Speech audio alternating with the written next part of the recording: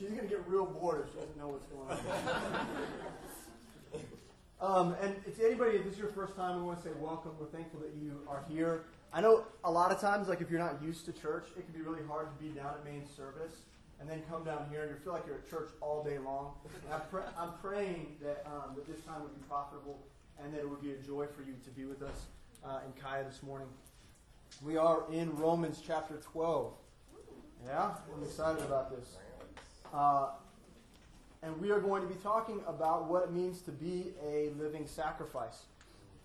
So this is going to be fun, isn't it? Talking about sacrifice, right? This is a word that we use a lot in our culture, especially like when it has to do with like us wanting to get what we want. You know what I mean? We use the word sacrifice a lot. What are you willing to sacrifice? But oftentimes we're talking about sacrifice in terms of what can it achieve us, right? What can we get in return? What can we sacrifice? Really what we're saying is, what are we willing to wager in order to get profit back? And when we're talking about being a living sacrifice, we're talking about something that costs us a little bit more than, like we used to talk a lot about sacrifice when I played basketball in high school. This is 2 weeks in a row I'm talking about basketball. Using basketball illustrations. But we used to talk about sacrifice a lot. And being at practice, being there on time, what are you willing to give up in terms of your time and ability?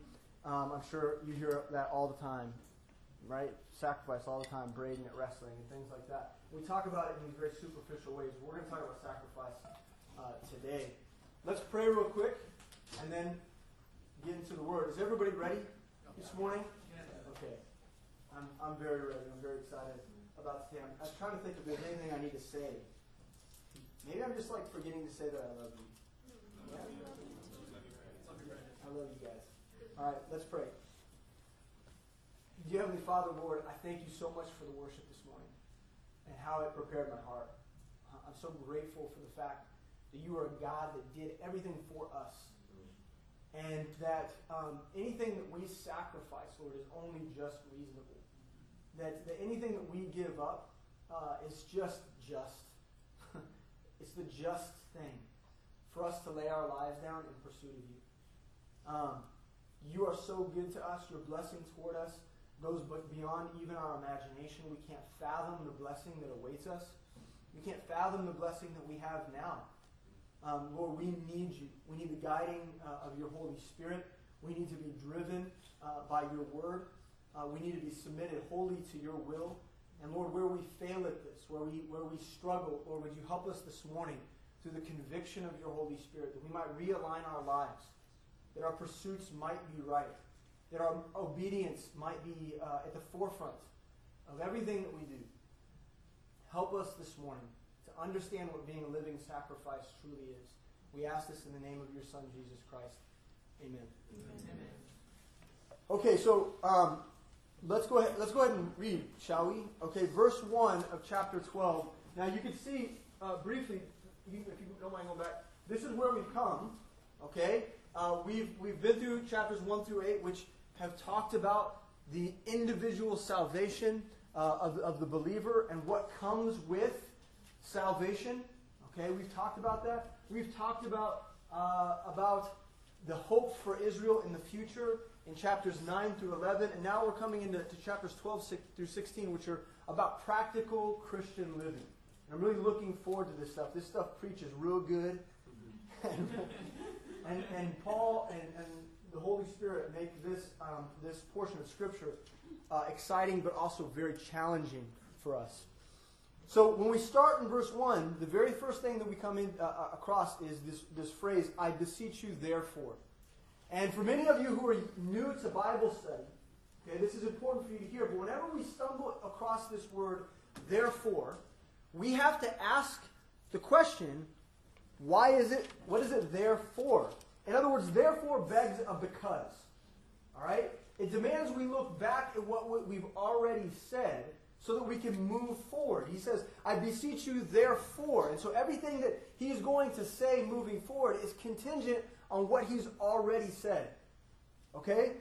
And in this case, Paul is pointing back to the first half of the letter and reminding us of both the doctrinal and dispensational content of his words. In the first 8 chapters, we were taught the power of God's revelation to us. We were taught about his justice. We were taught about his faith and forgiveness in light of our repentance. We were reminded of the power and the value of our own salvation. We were told of the blessing that it affords us. It affords us an intimacy and an access to Christ in heaven. It gives us peace and strength to know him. It gives us the ability to live holy. And more recently, as in our study, we are in awe of his kingdom agenda, his faithfulness to the nation of Israel, and the execution of his plan. And so the last thing that we read before we came into this chapter was Romans chapter 11, verse 33. Let's start there through verse 36. If you can flip back a page or whatever you need to do. It says, "Oh, the depth of the riches, both of the wisdom and the knowledge of God, how unsearchable are his judgments and his ways past finding out. For who hath known the mind of the Lord, or who hath been his counselor, or who hath first given to him, and it shall be recompensed unto him again. For of him," I think there's a typo there. For of him, and through him, and to him all things, to whom be glory forever. Amen."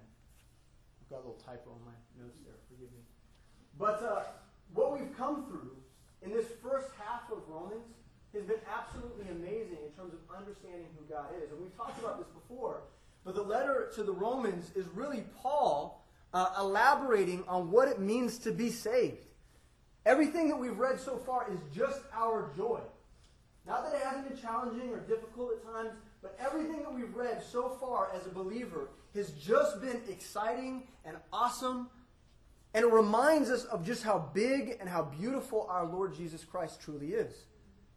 And because of all those things, we can say, therefore,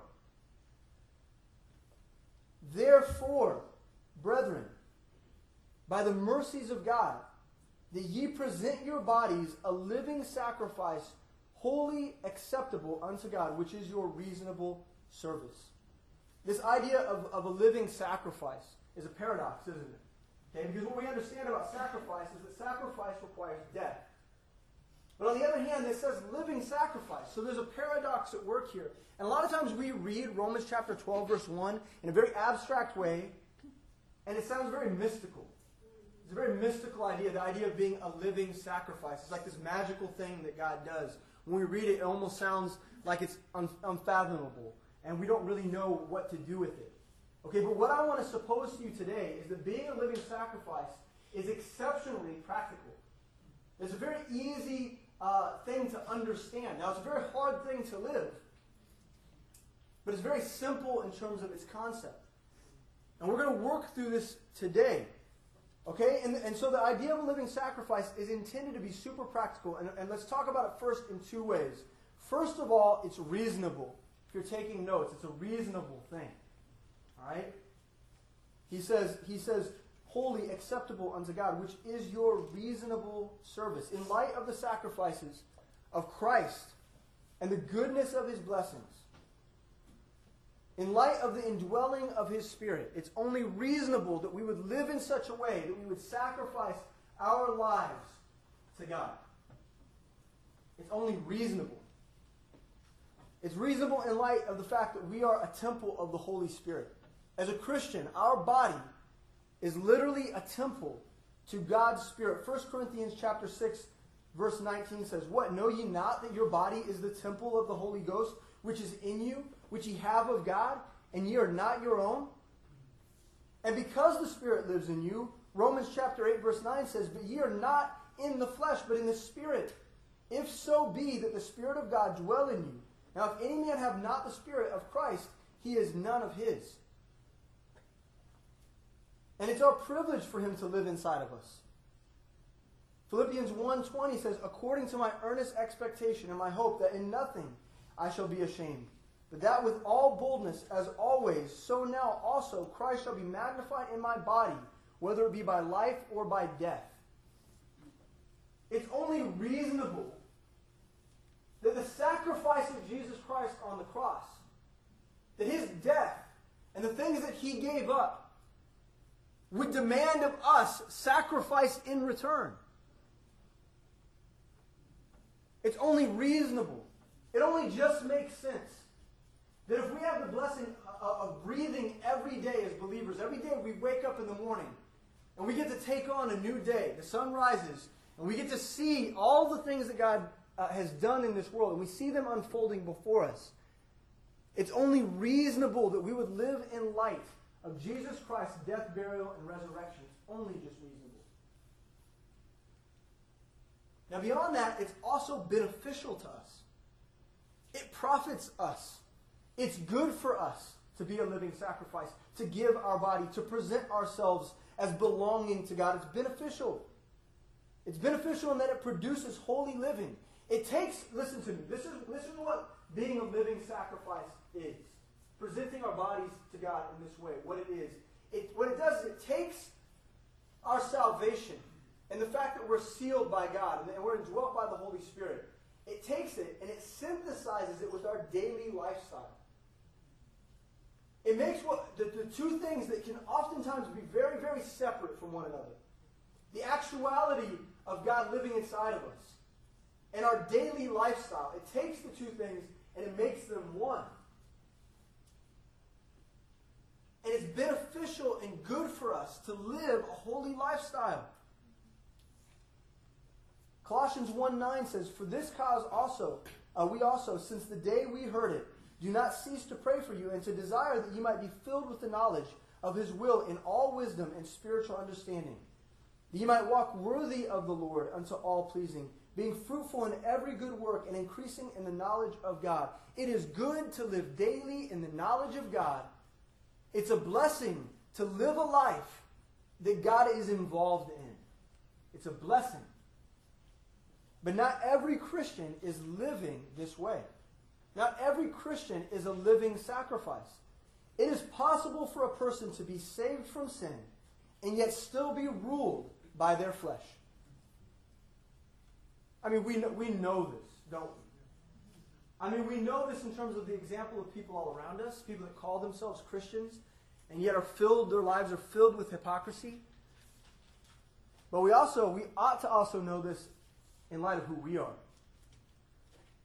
Because, believer, it's not every day that you're a living sacrifice, and you know that. We ought not take this for granted. Not every day you're dying to live for Jesus Christ. It is something that has to be renewed, and we're going to talk about that today. But before we do, let's talk about 3 types of Christian lives. Let's talk about 3 types of Christian lives. And as far as I see, there are 3 types of believers that exist within the church. And the thing about each one of these types of believers, each one of these types of believers might assume that they are a living sacrifice. They might personally they're in danger of drawing the conclusion that just because blah, blah, blah, they are a living sacrifice. Just because they look this way, just because of assumptions about themselves, they might think that they are a living sacrifice. Let's talk about the very first one. The very first one is a Christian of convenience.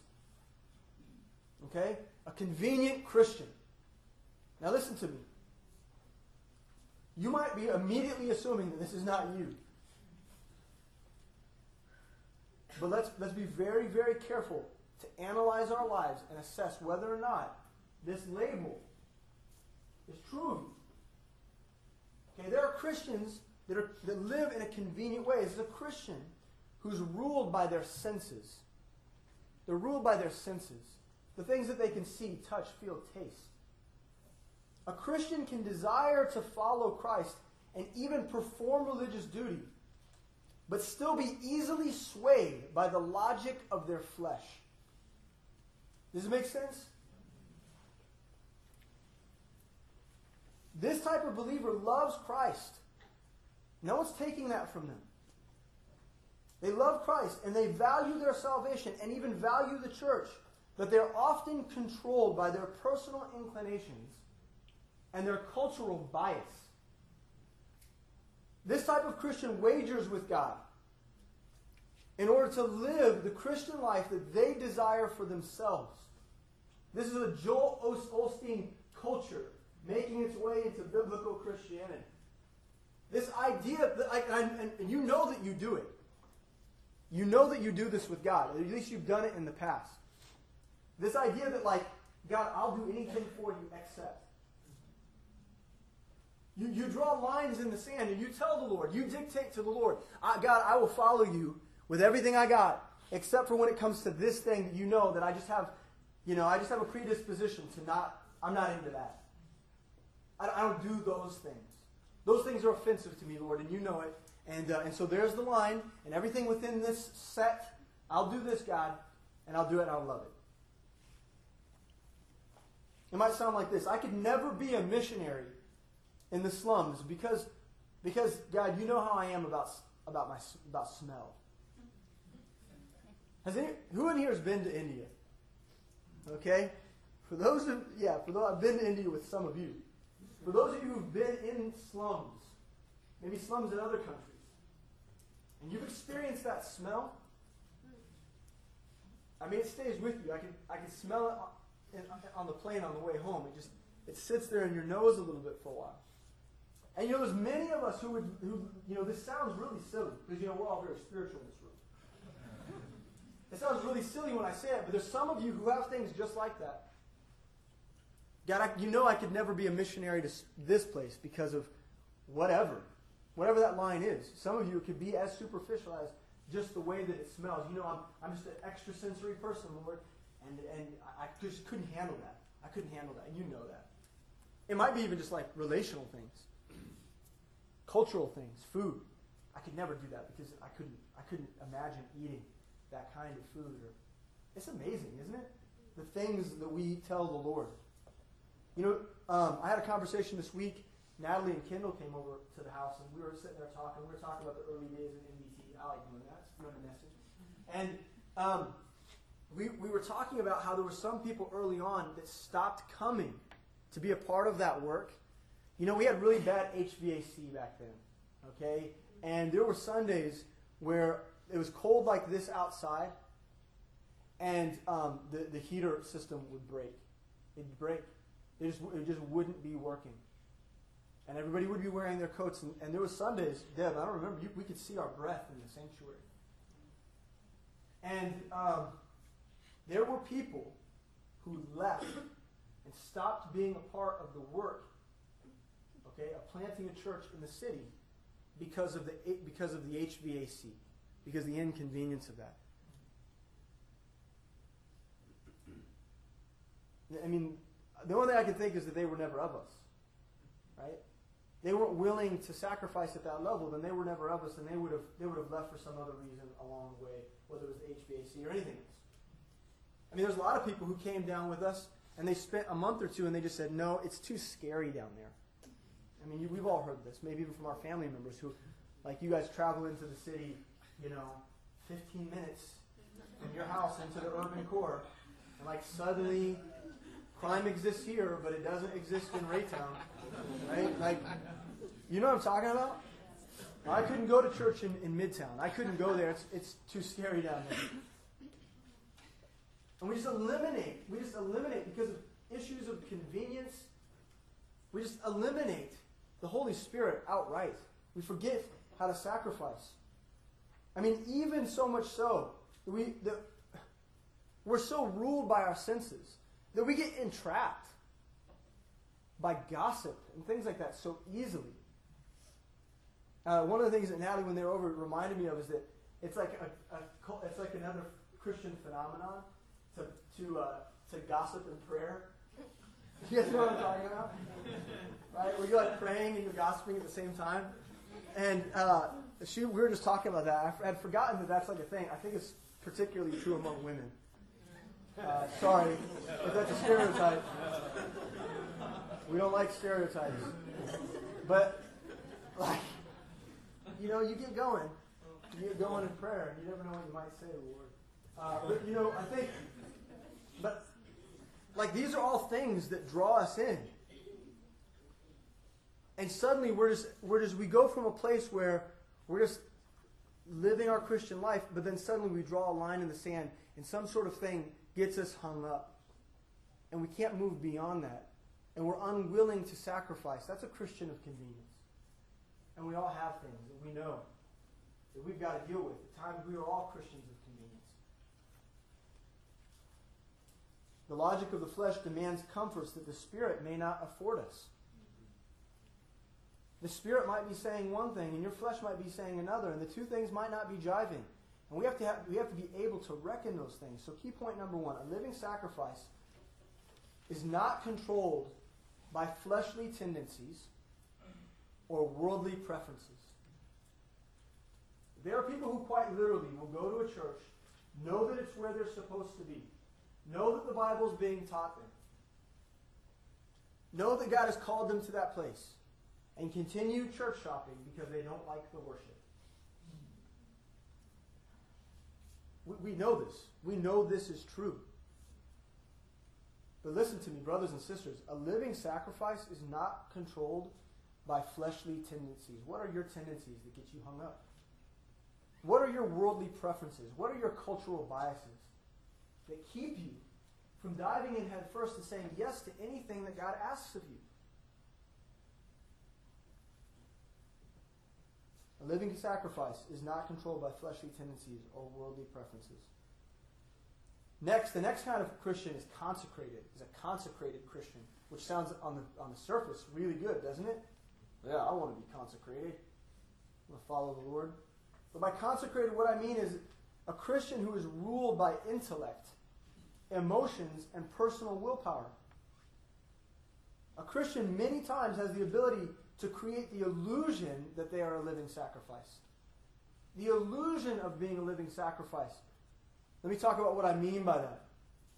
This first thing is knowledge. The idea of knowledge. When a Christian gains knowledge, a lot of times they think that they're better off spiritually than they really are just because they know more about God's Word. See, through the means of attaining knowledge, one can know the Bible and espouse its truth, but still not be ruled by God. See, knowledge is a noble pursuit. No one's robbing that of the consecrated Christian. No one's taking that away. Knowledge is a noble pursuit. Knowing God's Word intimately, in and out, is a good thing. But if it's not activated by spiritual living, all it can ever do is just allude to sanctification. That's all it can ever do, is just allude to the idea of being a sanctified and set-apart believer. It looks like living sacrifice, but it falls short. The other thing is emotions.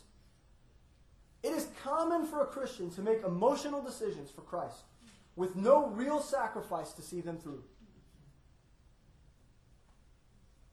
Emotions might lead us oftentimes to false repentance. I mean, this is true in people that I love more than like family members of mine, who their whole life have based their Christianity on one emotional, impulsive decision to the next. To them, thriving in faith looks like waiting for that emotional impact, that one service, that one preaching message, that one worship set where God just calls them right back into that place and they say to the Lord, God, I will give up anything. And there's no follow-through. And again, once again, there's the illusion of following the Lord, but never actually laying down your life. Emotions might lead us to false repentance. They might lead us to false commitments. They might lead us to false sacrifices. Oh God, I'll give you anything. And you write a big fat check to missions and you put it in the offering plate. And that's how you feel good about yourself. But yet you're not willing to live day to day like a living sacrifice. Good for you. Good for you. You know, when we continue on in this study of 1 Samuel, we're going to at some point come to one of the verses that's the main theme of 1 Samuel. And that is to obey is better than sacrifice. And that there is no real sacrifice absent obedience. So good job that you got real emotional in that service. But again, emotion may allude to the pursuit of Christ, but holds no longevity for those who are not truly spiritual. Again, emotions aren't bad. I mean, I better believe that, because, gosh, I'm a fairly emotional individual. Emotions themselves aren't bad, but you don't get to hide behind that. The last thing is personal will. Some people are consecrated in terms of their will, in terms of their discipline. It is also not impossible for a Christian to have discipline without being spiritual. A person may be very dutiful, timely in their appearance, right? Be at everything, always be on time, be ready to serve.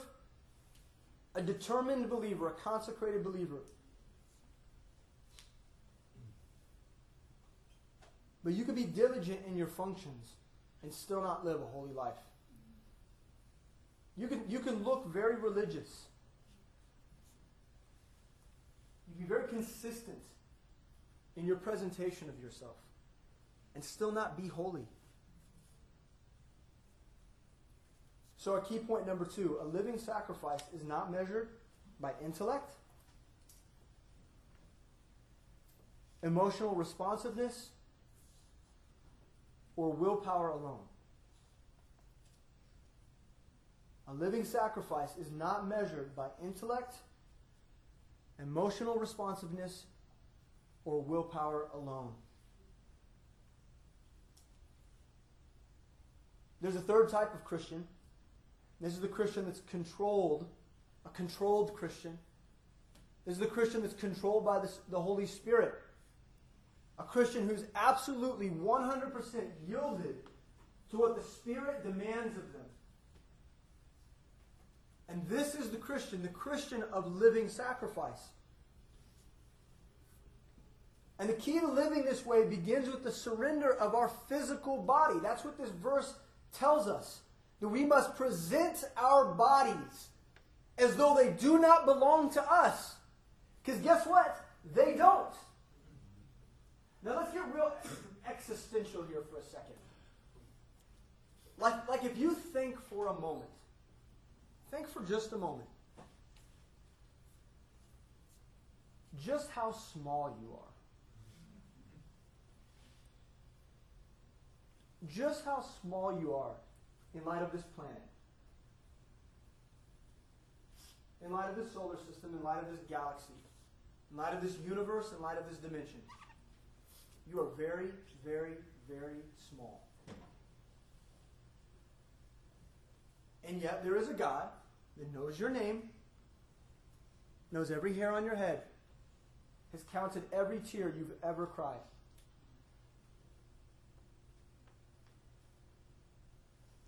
And this is the God that you're going to tell no to? This is the God that you're going to refuse to yield to? What else are you going to do but be a living sacrifice? What else are you going to do? To live as a spiritual person will involve growth in knowledge. It will sometimes move us into seasons of emotion. It will require personal discipline. But the difference is that these things come as one's life is completely overhauled by God's Word. So point number 3, a living sacrifice offers to put their will to death in exchange for God's. Very, very simple. Very, very, very simple. A living sacrifice offers to put their will to death in exchange for God's. Becoming a living sacrifice requires we offer our bodies to God. But being transformed, a perpetual state of being a living sacrifice, requires transformation of our minds. And that's why we need verse 2. That's why we need verse 2. Verse 2 says, "And be not conformed to this world, but be ye transformed by the renewing of your mind, that ye may prove what is that good and acceptable and perfect will of God." See, the very first thing that this verse says is, "And be not conformed to this world," because that's the other option, right? The other option is that we conform our lives to the world. The enemy of living sacrifice is conformity to worldly desires. That's the enemy of living sacrifice. And nothing will hinder the control of God quicker than the control of worldly devices, things that enter in our lives. Okay, materialism, entertainment, wealth, sex. The things that tempt us, the things that call us, the things that demand our focus and our attention. Nothing will hinder us from being a true living sacrifice like worldly things. See, here's the deal. God will not coerce you to live holy. He's already done everything he needs to do. He's already done everything he needs to do. Everything he's obligated to do, he's done. He did it at the cross. He's not going to coerce you to following him. He's not going to coax you into being a living sacrifice, into being holy. But the world is not above that. The world will coerce you.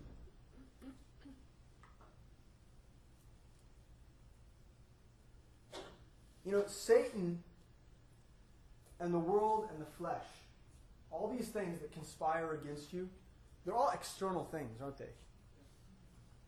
Aren't they? Think about it just for a moment. Like Satan, right? He's a physical entity.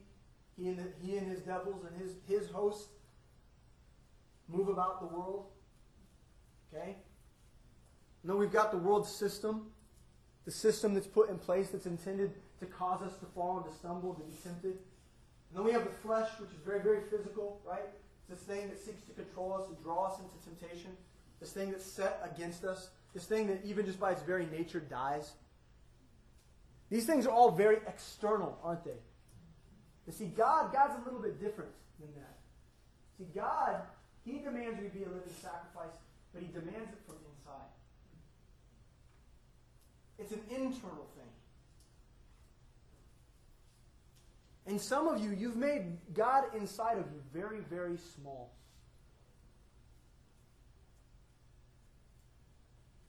See, God's Holy Spirit is an internal agent that seeks to not just conform you to Christ, but to transform you from the inside out. This word transform in the Greek is the same word as transfigure.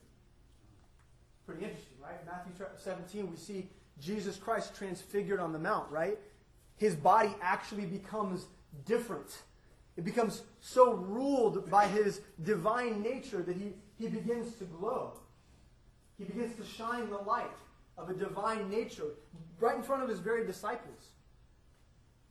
So what was true of him internally, what the disciples knew of him, became actualized physically. The same thing is true of our lives. If the Holy Spirit rules us from the inside, if we yield our members to the Lord, the external will happen naturally. The presentation of our bodies to God will just be the natural outcome of yielding to the Spirit. But this begins with our minds. Be transformed by the renewing of your mind. Your mind controls your body. And your body controls your mind. Philippians chapter 2, verse 5 demands that we have a particular type of mind. A mind like Christ. Are you guys with me? Yes. See, the Bible tells us that we can't have any old mind. Like a disciplined mind is not good enough. A knowledgeable mind is not good enough. It's not good enough. We need a particular type of mind. Philippians chapter 2, verse 5 says, this is it. This is the command. Let this mind be in you, which was also in Christ Jesus, who being in the form of God, thought it not robbery to be equal with God, but made himself of no reputation, and took upon him the form of a servant, and was made in the likeness of men. And being found in fashion as a man, he humbled himself, and became obedient unto death, even the death of the cross. The mind of Jesus Christ is this: I will lower myself. I will humble myself. I will yield myself, even to death. That's the mind of Christ. This is the mind that ought to be in us. This is the beginning of transformation.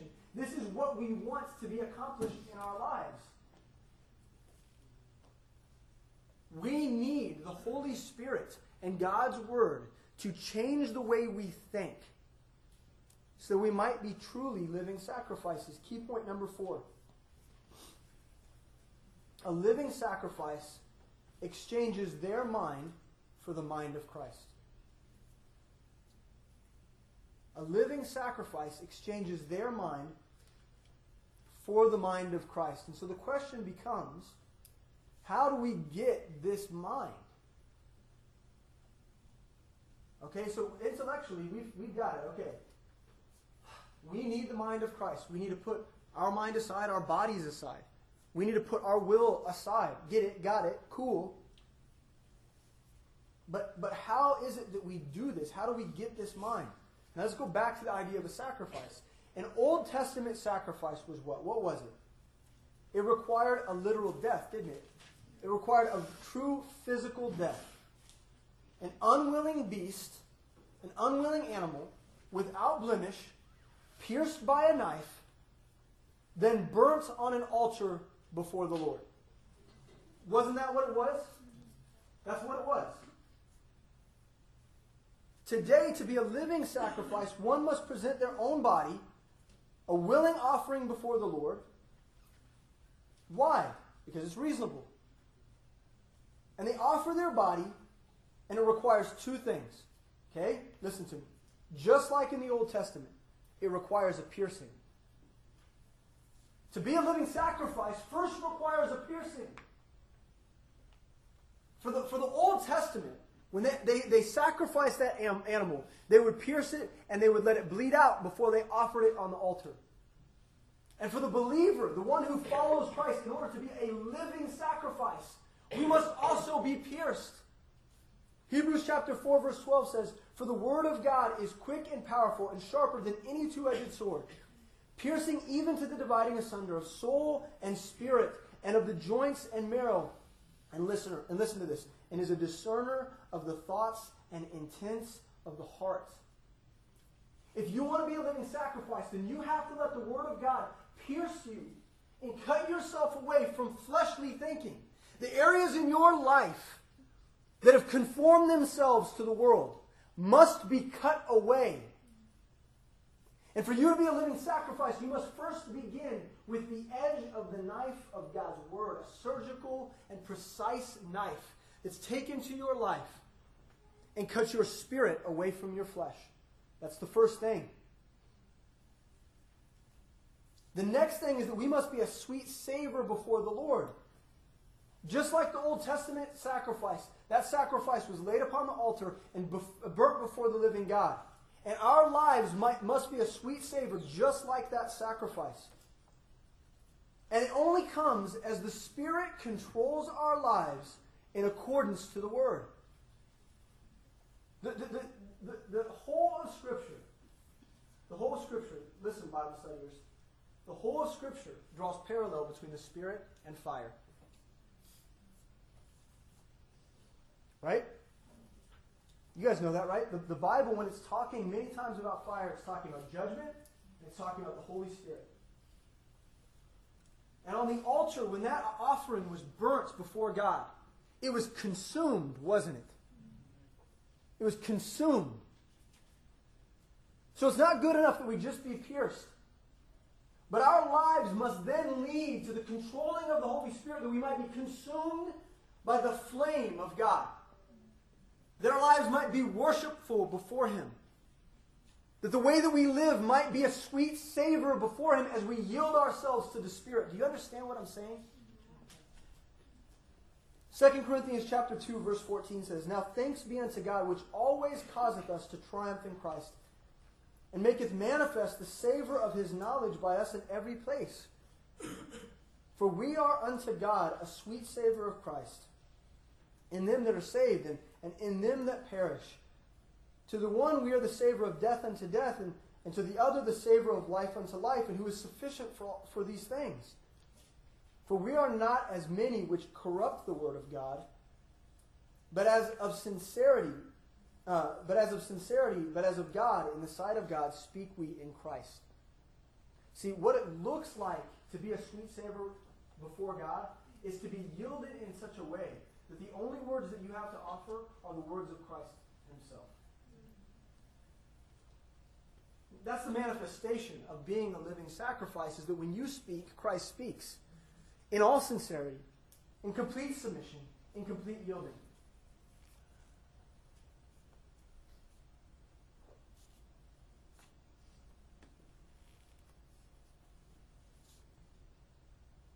The remainder of Romans is a book about, it's about relationships. It's about how to coexist with brothers and sisters in Christ.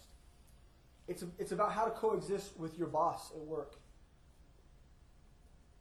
It's about how to live in such a way where your relationships are all founded on submission to Jesus Christ.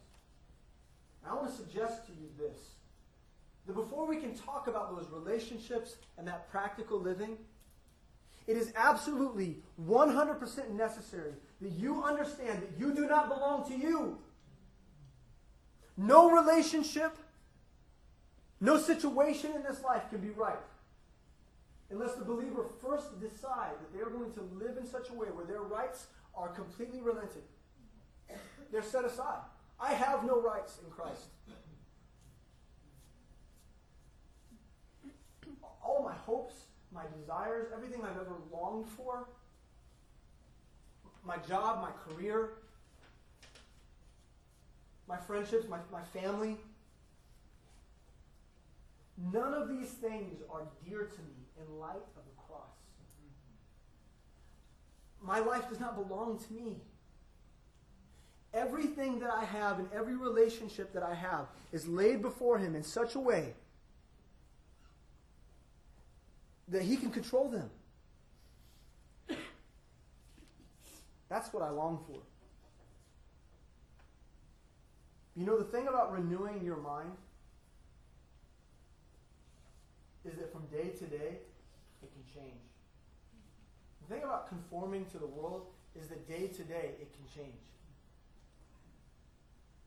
And today you might be a living sacrifice. Tomorrow you might be conformed to the world. But listen to me. If you're in God's Word, and you're practicing dying, and you learn to give things up. Some of you just haven't learned to give things up. You know, my eyes just glanced over Gabrielle Renault. I can't be more proud of any person in this entire room as I am of Gabrielle. Some of you don't even know what she's given up in the last 6 months. You have no idea. See, to be a living sacrifice means to practice giving things up. Things that you might have worshipped. Things that you might have adored. It means giving up. And you know, the thing about giving up is, you do it once, you do it twice, and pretty soon it gets much, much easier. It becomes a lifestyle. A living sacrifice must be a lifestyle. But it only happens as you practice the piercing and the yielding. You understand? Our lives must be patterned by this. This is what it requires, friends. For those of you who desire to be missionaries, pastors, leaders, lead Bible studies, disciple, you can't be selfish.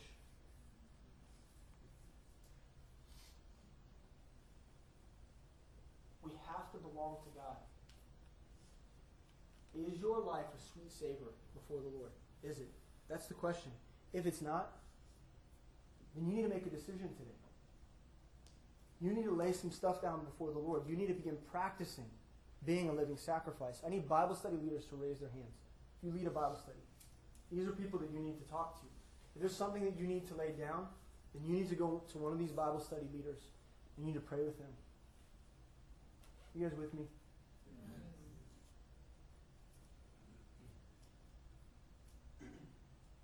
I love you guys. I love you. Let's not waste our lives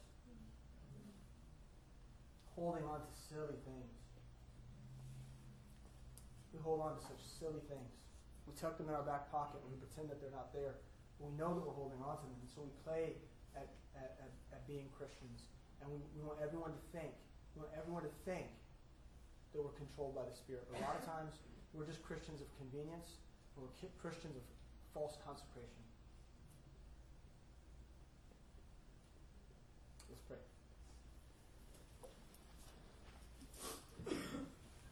Dear Heavenly Father, Lord, I am convicted by your word this morning. I don't